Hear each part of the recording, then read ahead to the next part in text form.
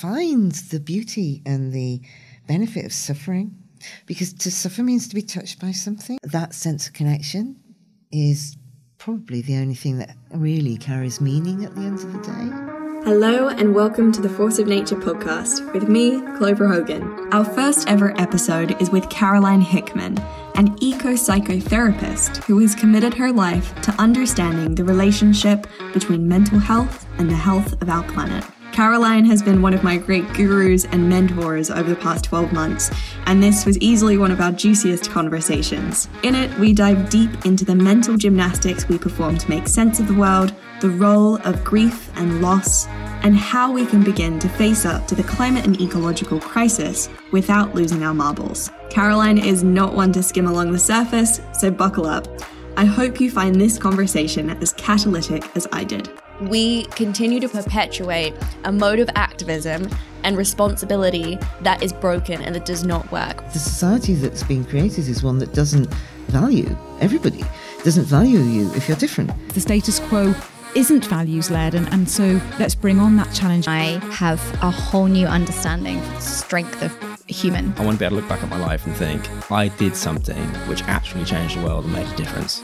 Welcome to the Force of Nature podcast with your host, Clover Hogan. As an eco-psychotherapist, your research is largely around young people's sentiments toward climate change. Yeah. And you're actively working to build their emotional resilience in the face of some of these big, messy planetary problems. Is that right? Yeah, ultimately to build resilience.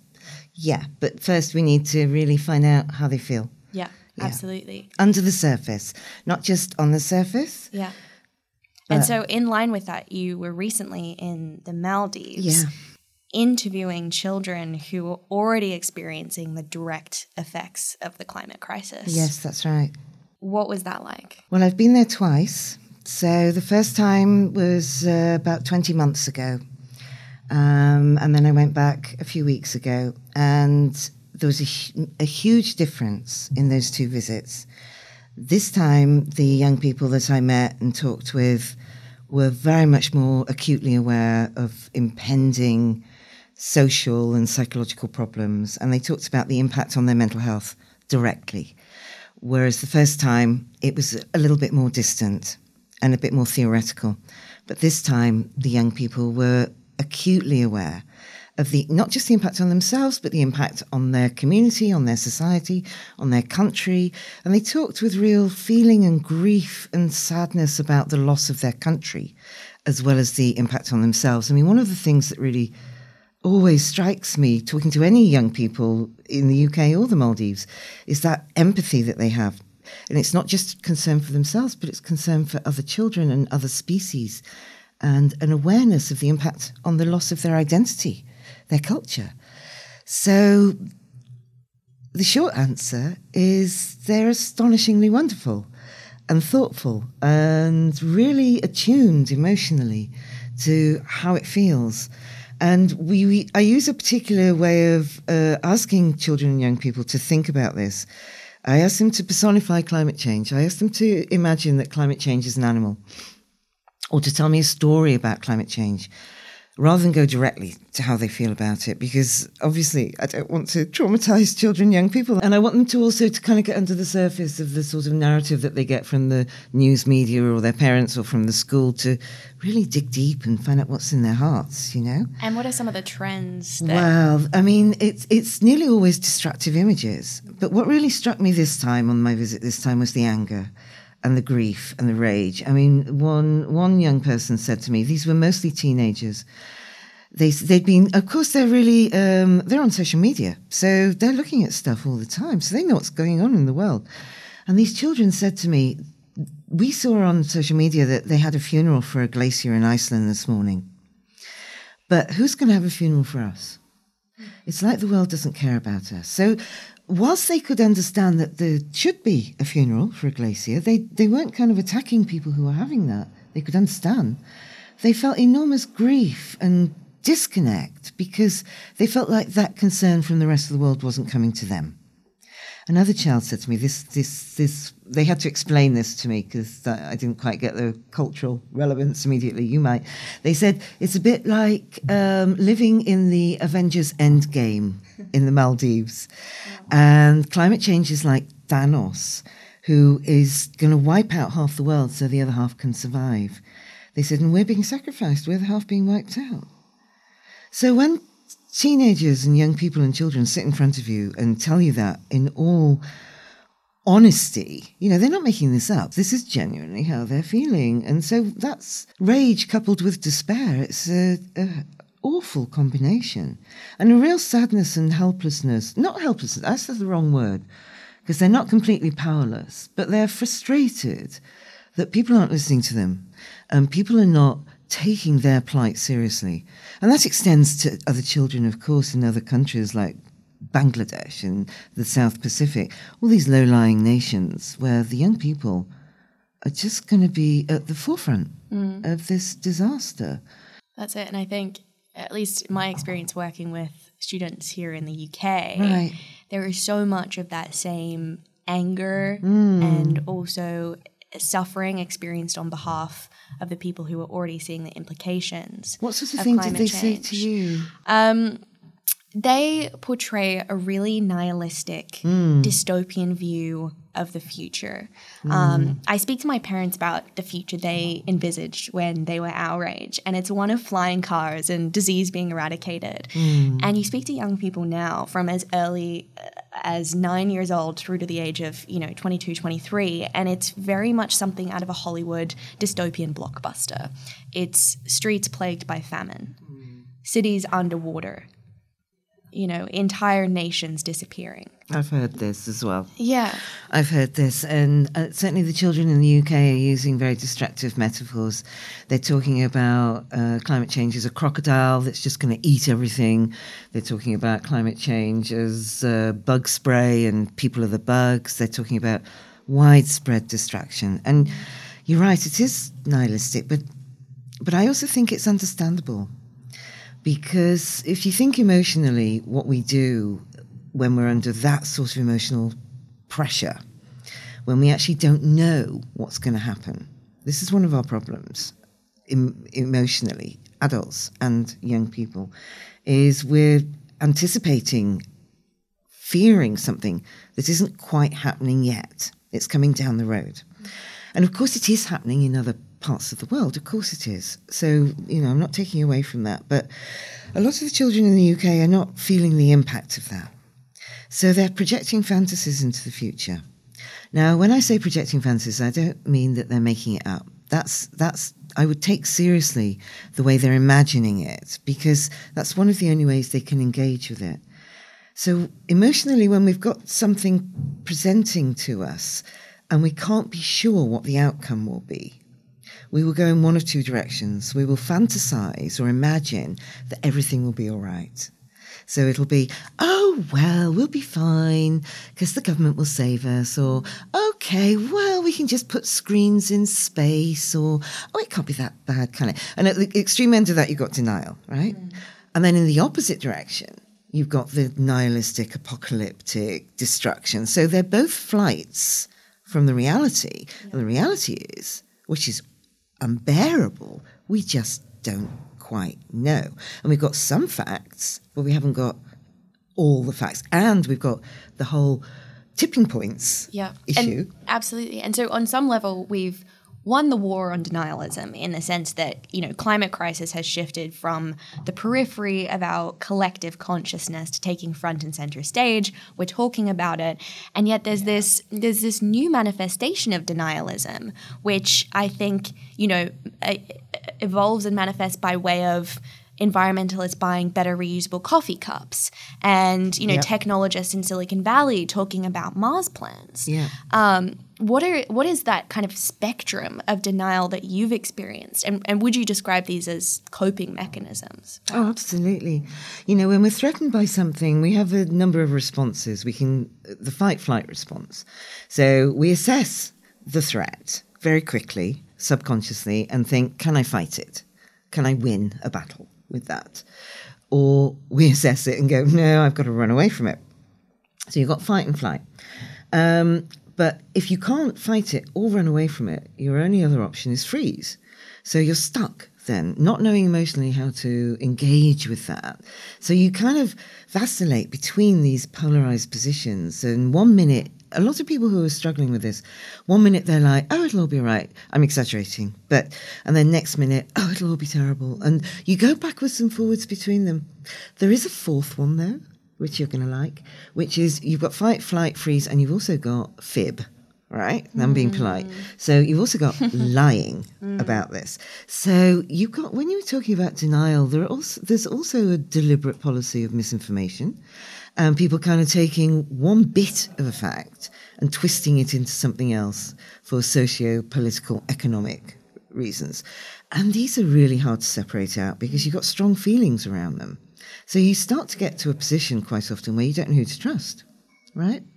So then it's really, really difficult and people feel really vulnerable. And then the anxieties and the depression. So we've got to go somewhere with those feelings. We can't stay in that uncertainty for very long. Or, well, if we can, that is a way through that. That kind of being with the not knowing, the kind of mindfulness, the kind of Buddhist philosophy of holding the tension. Not needing to go and escape into any of those polarities.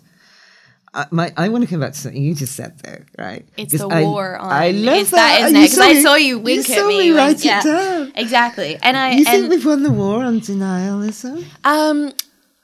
In the sense of, and I think even that language that I use, war on, is problematic because I think that climate change is in large part symptomatic of broken systems. And I think one of those systems is the way in which we've looked at this. And it's still very much an anthropocentric control, dominion kind of complex about, and that's why you have things like ideas of geoengineering coming up. Absolutely. Oh, we just need to change the chemical balance. And it's like, and it's like, no, like we need to, this is, not only do we need to transform, but this is our opportunity as a society to transcend and transform every part of how we live. I think that is, from my perspective, it's in the sense of how this narrative has been betrayed in my lifetime. Right. And the degree to which we're talking about it, but coming at that also with the realization that I'm living in my echo chamber, my bubble. And, this past week I was in Germany for a speaking tour, and one of the conferences I went to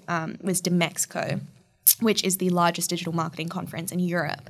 Very overwhelming, 40,000 people all talking about largely how to market to this new generation of consumers. Oh, really? Yeah, and I tried to be that kind of reactive voice in the mix, talking about climate change and like, hello, like there's this catastrophe happening. Like this is, it's affecting all of our lives and it's about to affect our lives in a much more pervasive way.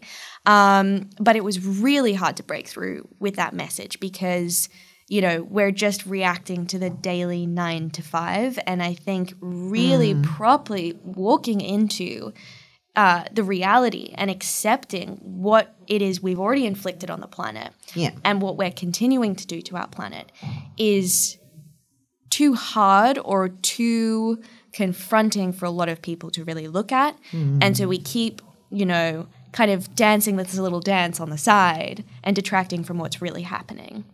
If I put that in a slightly different language, so if I go to the kind of Climate Psychology Alliance language of sort of depth psychology, we'd be talking about the heroic culture, which also, of course, ties in with misogyny and the Me Too movement and the masculine and the growth is good.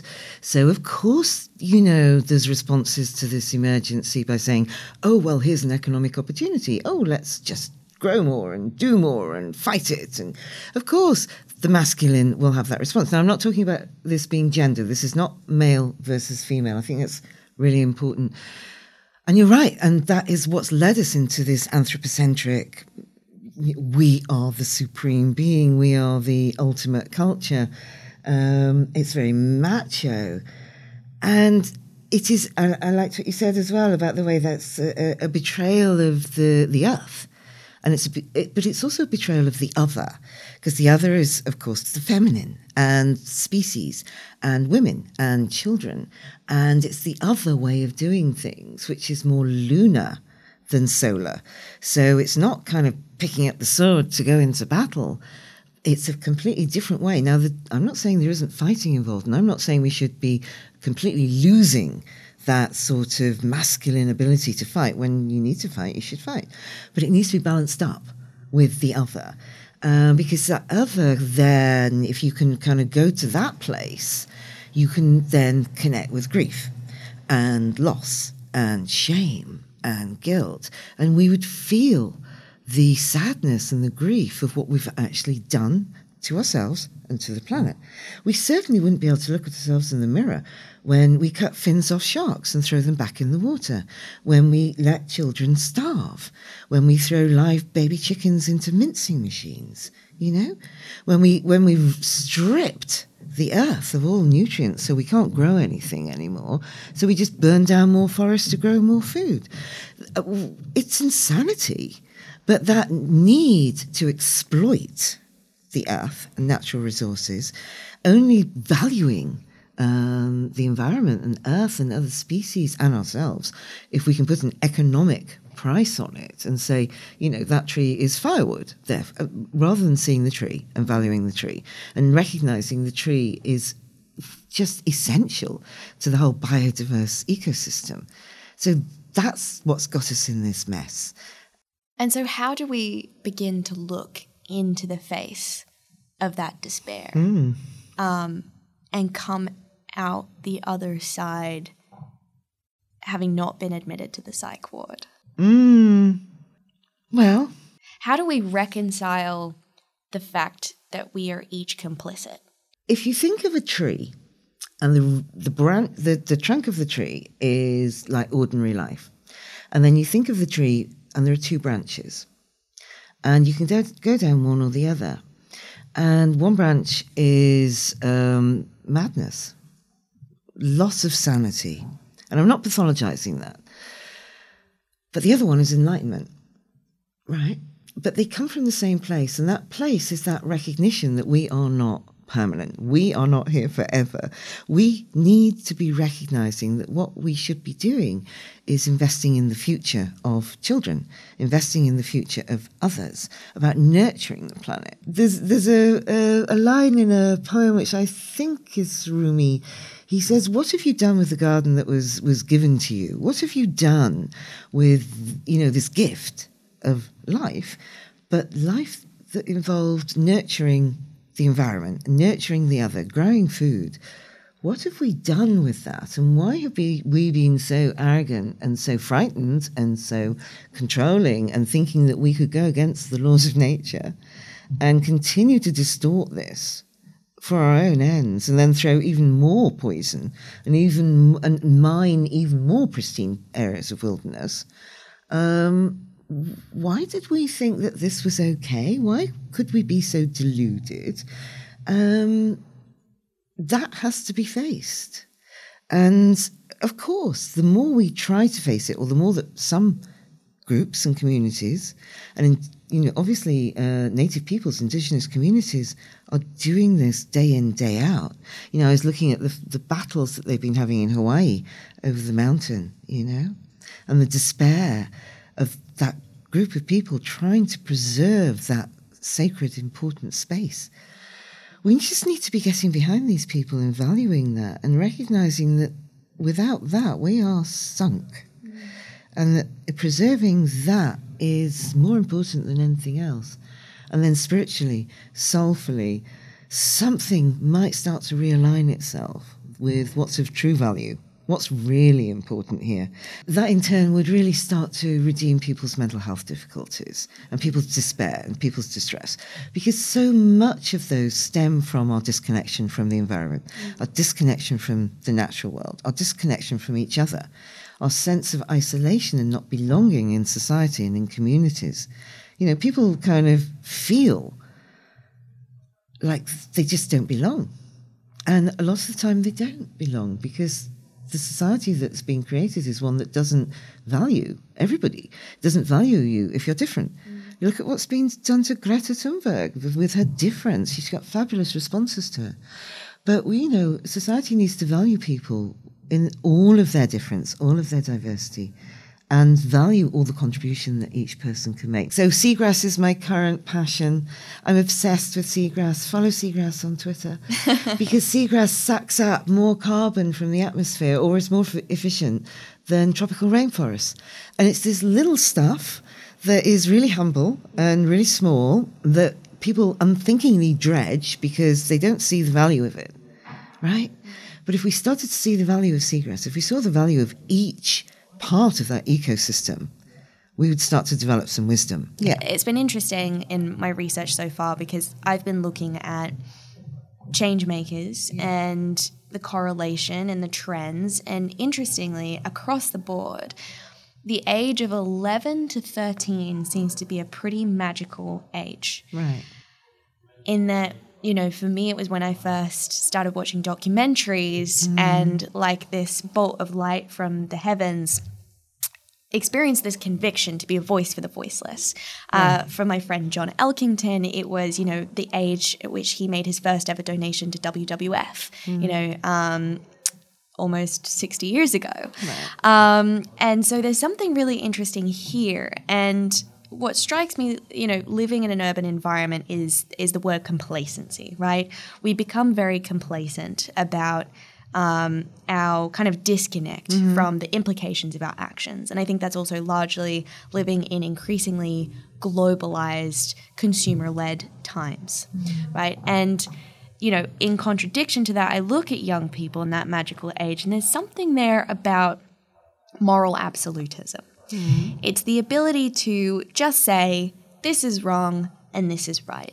And so I'm curious to know or to hear what you think about how perhaps we need to reconnect to the awe and wonder through which we see the world when we're that age, but also just the ability to call out what's wrong when it's wrong, while also holding within that the context of, you know, not finger pointing, not entertaining this kind of blame game, but thinking about how we're rewriting the story as opposed to the individual characters, how we're going through this kind of systems transformation, and how we're inviting people to the opportunity that climate change, climate crisis poses. I really like you bringing in a number of things there. One of them is the idea of the story and the narrative. And I think that is, for me, that is absolutely one of the ways through this. So the Climate Psychology Alliance we're not just psychologists and psychotherapists and psychoanalysts and psychiatrists.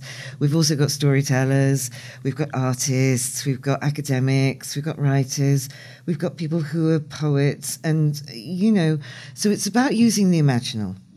And it's about honouring that. And when it comes to children, my first answer would be don't suppress it in the first place, because the majority of children are awake and alive to that naturally from an early age. Keep the imaginal alive, tell stories, keep the narratives being woven. I think we need to be starting to weave new narratives for the new world that we're developing. I'd like to think of us as creating a new world. And I know it's full of struggle and hardship. And I know that, you know, a lot of young people are feeling the emotional weight of that at the moment. But I also think that there are opportunities to create things now which maybe weren't available to us before. And I don't want to be sort of misunderstood and sort of saying, oh, isn't it great that climate change is here and we've got all these challenges? Oh, and look how we can do something fabulous with this. You know, I am not saying that. But I am saying out of any adversity, there is the possibility of creative solutions and for something new to grow.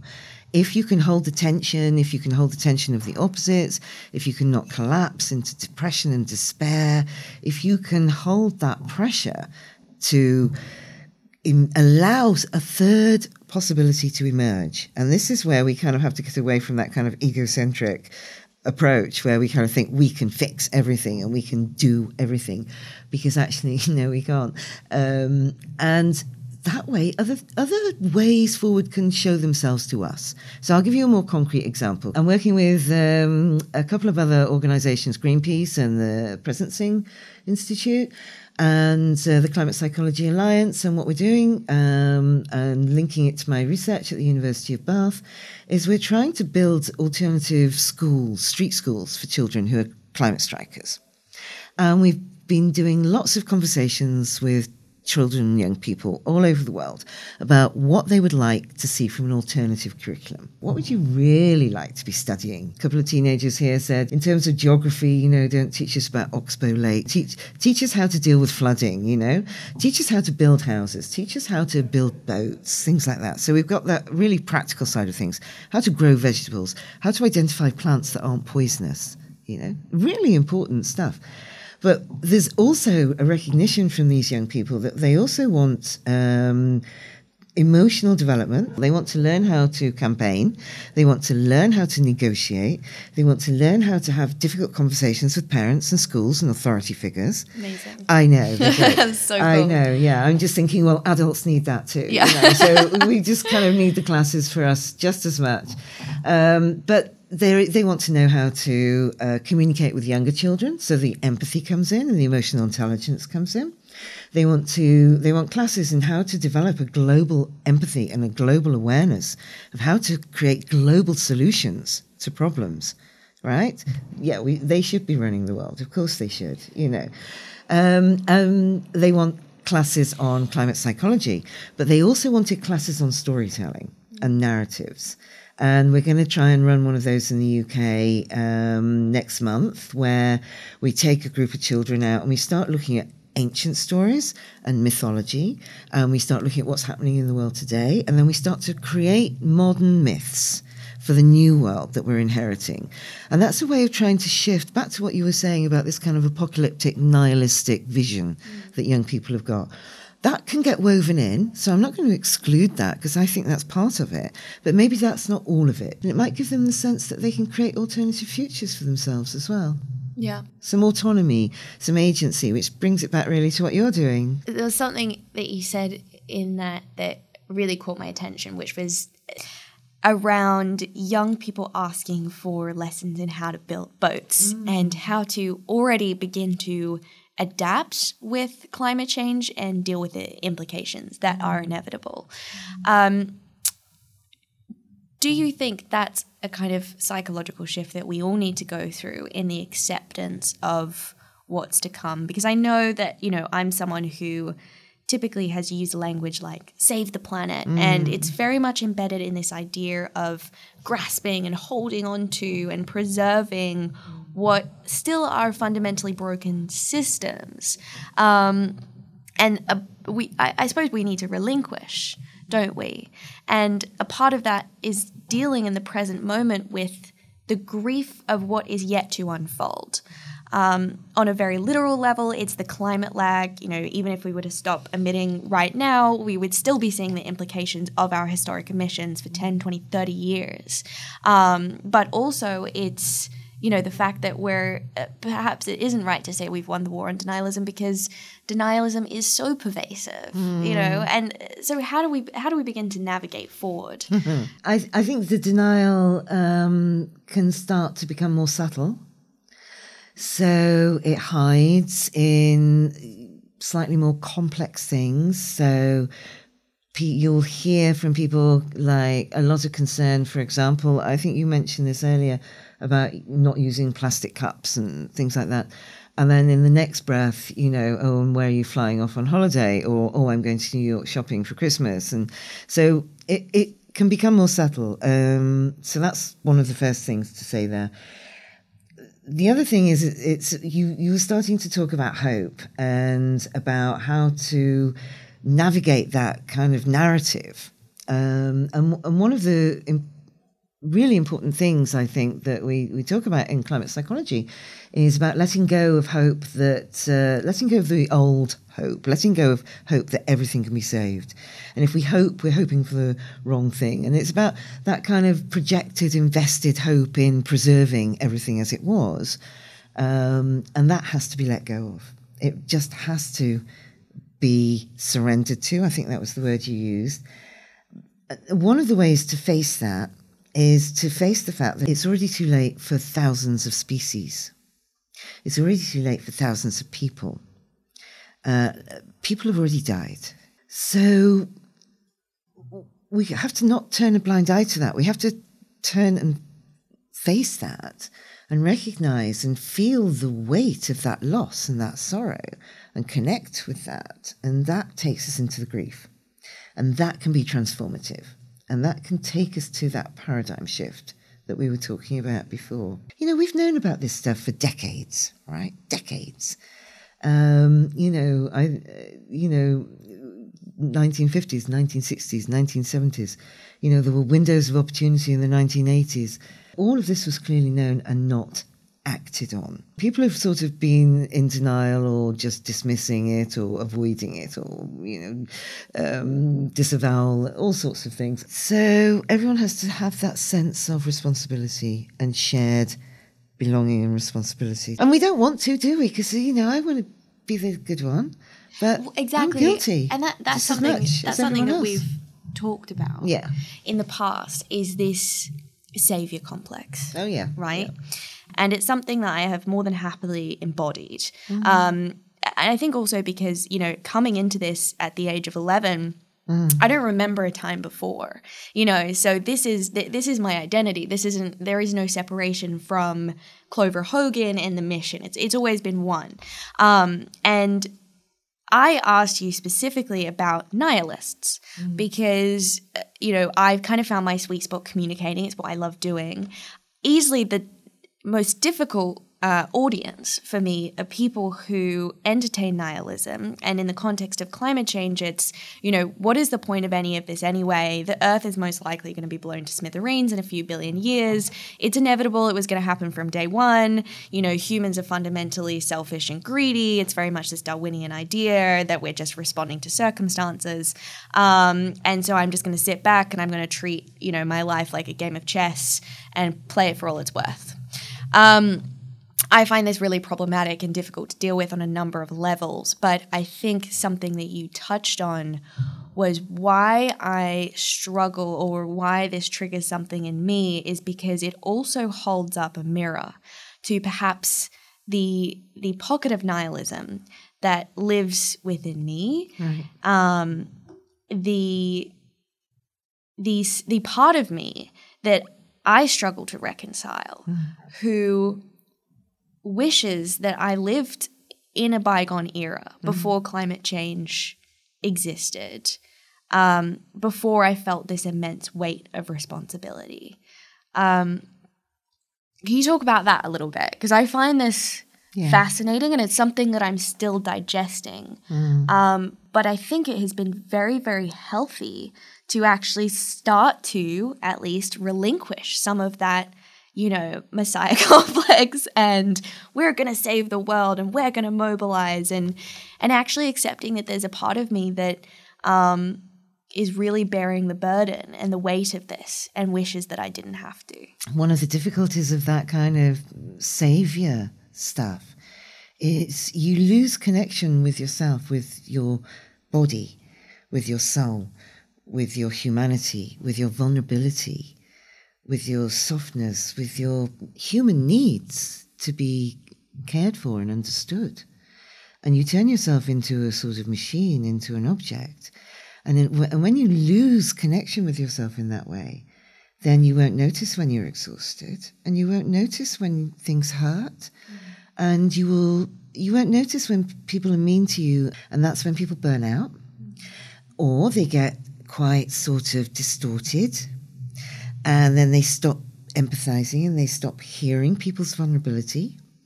And then they start rejecting people who say, oh, I'm tired, or I can't cope. And then they go, you've got to cope. The risk is burnout. The risk is that we're just going to be hearing one-sided communication, and we will over-identify with it. And, there's lots of stories of the risks of becoming that kind of savior figure, because they usually come in for a fall sooner or later. You know, and a lot of stories are about people who kind of go off to save the world and fail miserably, right? Famous archetypal stories, right? So Luke Skywalker decides he's going to save the world, right? You know, they're archetypal stories, and we should pay attention to archetypal stories because these are ancient stories. Any young character who wants to go off and save the world has to fail. Yeah. Right? They have to fail. They have to discover their human limitations. They have to usually meet a helper who's a bit of a joker. Yeah? I'm thinking of Donkey and Shrek, you know. They have to develop some wisdom. And you only develop that wisdom through failure. Yeah. And through meeting your limitations and through discovering that you're mortal and human and messed up slightly, mess your own life up quite a few times. And then you learn, right? Yeah. You know, because that brings humility. Yeah. And it brings a sense of humour because that helps you survive, and it brings a bit of creativity. Yeah. And it's a bit like, well, welcome to the human race. Because otherwise you're being driven towards perfection. And perfection is cruel because we're not perfect creatures. We're human beings and we're essentially flawed, right? And then you get driven by, oh, what if people catch me out? I have to be more perfect and I have to do more and I have to do more and I have to go on all of these campaigns and I can't let anyone find out that, you know, I craved sugar last weekend or, you know, it's like, and then you start to become ashamed of who you are, that you're just human. On the flip side, I think now it has become such a noble pursuit to be a climate activist, to be a change maker, to start your own initiative. Interesting in the research that we've been doing on the, you know, kind of psychology of agency, a number of young people voice that they feel stuck or helpless because they look to people their own age and they feel so inadequate when compared side by side. They think that person is so much smarter or more experienced. I could never do what they do. And I mean, that I think emerges for a batch of different reasons, but perhaps it is as well that where we need to become that much better at exploring our vulnerability and expressing that and being comfortable with that. And through the lens of social media, not just showing the wins, but, you know, from my personal experience, talking about the days when I wake up and I have zero motivation. And, you know, I can't be asked to get out of bed and I can't be asked to go out and, you know, run a project or whatever. Yeah. And we're in deep trouble if we don't have those days because you have to go to that place. You've got to go to those shadowy places. You've got to go under. You've got to fail. You've got to touch on depression. And this is something I feel really strongly about, is the way that we pathologize depression and anxiety and any of these strong emotions as a bad thing that we've got to fix and get away from, which brings you back to this kind of perfectionism and the disallowing, particularly of emotional distress in children and young people. Adults can be very impatient and intolerant, partly because they find it so uncomfortable and painful to witness children's pain and emotional distress and mental health difficulties. So we are particularly strongly motivated to fix them, right? And actually, a lot of children's distress and psychological problems are caused by disconnection from society, from school, from not being able to communicate with their families, with their peer group, with feeling like they don't belong. It's a psychological distress, but it doesn't necessarily mean it's a psychiatric problem, right? We need more conversations like this that allow young people to actually talk about the parts of themselves that they don't feel comfortable with, that where they do feel disconnected, to give you space to say, yeah, what's it like to not want to get out of bed this morning, you know? And that's okay. Oh, for heaven's sake, have those days where you don't want to get out of bed. And they're essential to you, not just because we should be allowed, not in a permissive way, but actually, paradoxically, they're essential. Because in allowing yourself to sink into that space and relax into it and allow that to be there, then you find the energy to come back out with something more creative than you'd never have found if you hadn't gone down there in the first place. Yeah. So Jung talks about, Carl Jung, the psychotherapist, father of depth psychology, talked about the need to swim down into the lake of the unconscious, and to go into the depths of the water, not to float on the surface and just always be looking for surface solutions, but to go down, to go deep, to swim down. And then when you get to the bottom of the lake, to then put your hands into the mud and really feel down into what's hidden. What do you not want to look at? What part of yourself do you really not want to admit to? What parts of yourselves would you sort of die of shame if anyone found out about this, right? Because those are the parts of you that are really essential, and that they make you whole, they make you complete. They're part of your humanity, and they bring their own gifts. They're really, really important to us. But the problem is we're scared of them, and we disallow them, and then we judge them. When you were talking a few minutes ago about the sort of nihilism and the sort of the heroic saviour stuff that kind of went against that, I actually don't believe that a lot of those people are genuinely in denial. I think a lot of them say they're in denial just to engage people like you and me in trying to persuade them otherwise. So what it does is it draws our energy and exhausts us because we're trying to persuade them. And we use facts and we use figures and we use carefully constructed arguments, and we get utterly emotionally exhausted, don't we? And that's what you're talking about. And then we become depressed and despairing because we've had no impact. Well, half the time they're not actually in denial, right? It's just they're saying that just to keep you at arm's length. Because if they were being more honest and more truthful, they would be saying to you something along the lines of, actually, I don't care what happens to you. I know what's going to happen to the planet. I know the facts and figures. The predictions are correct. I know what's going to happen to you. I know I'm wiping out young people's futures, but I don't care. But I'm not going to be able to come out in the world and say, I know this and I don't care, because nobody's going to like me. No one's going to vote for me. I'm not going to get away with saying that. So I'm just going to have to say I'm in climate denial because that's a smokescreen and it's a distraction, right?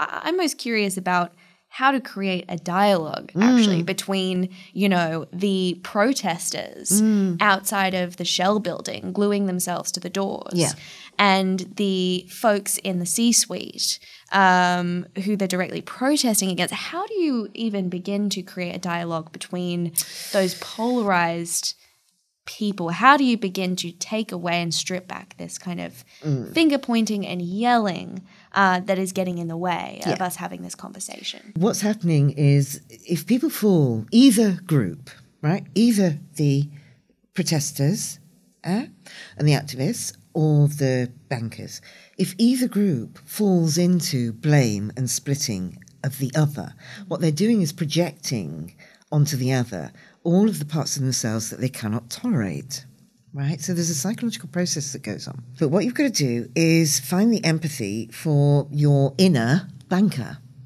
right? In order to empathize with their position, in order to build a bridge of communication and relationship, we need relational solutions. So you have to be able to imagine their position. So both sides have to try to do that. So the activists and people in your position have to try and find ways to communicate in ways that the people over the other side can hear, right?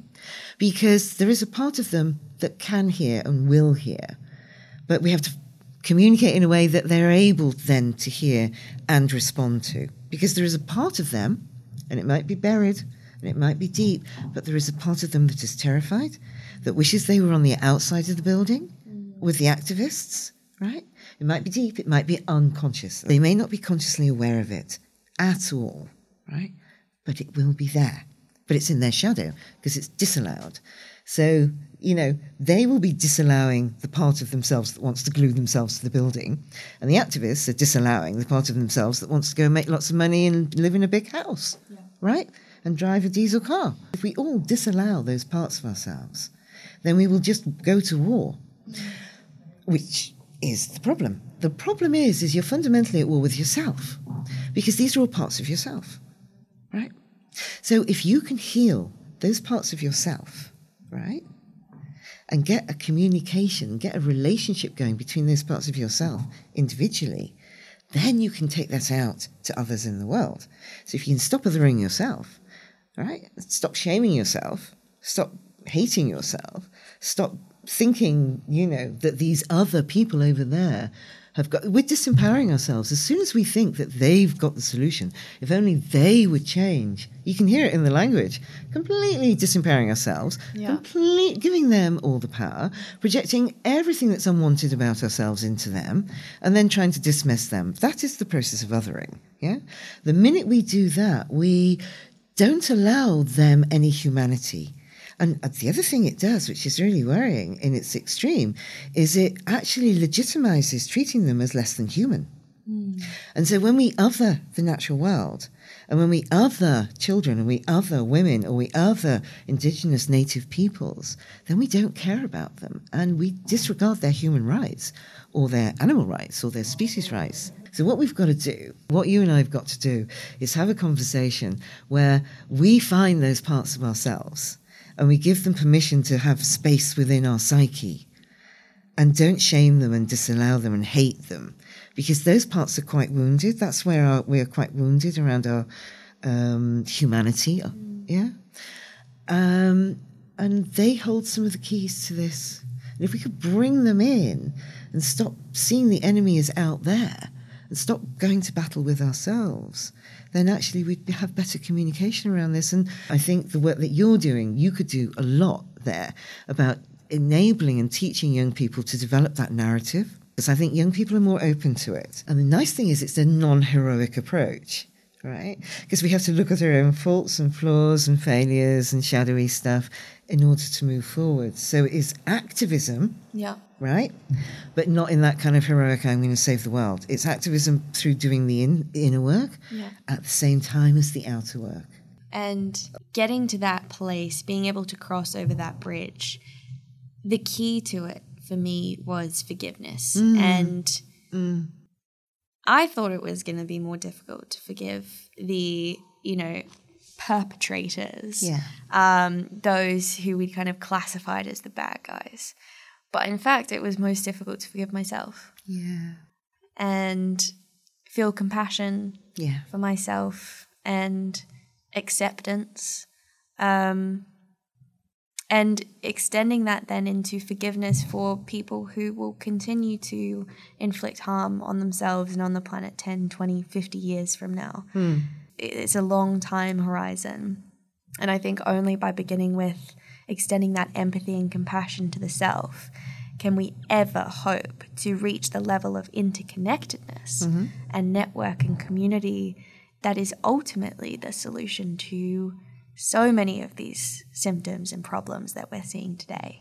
We could also sort of add to that a sort of capacity to tolerate suffering, and to sort of accept that lives can't be perfect and can't be easy. We've got to give up this idea of a comfortable, easy life. We've got to learn to tolerate emotional and physical discomfort and see that as being of value.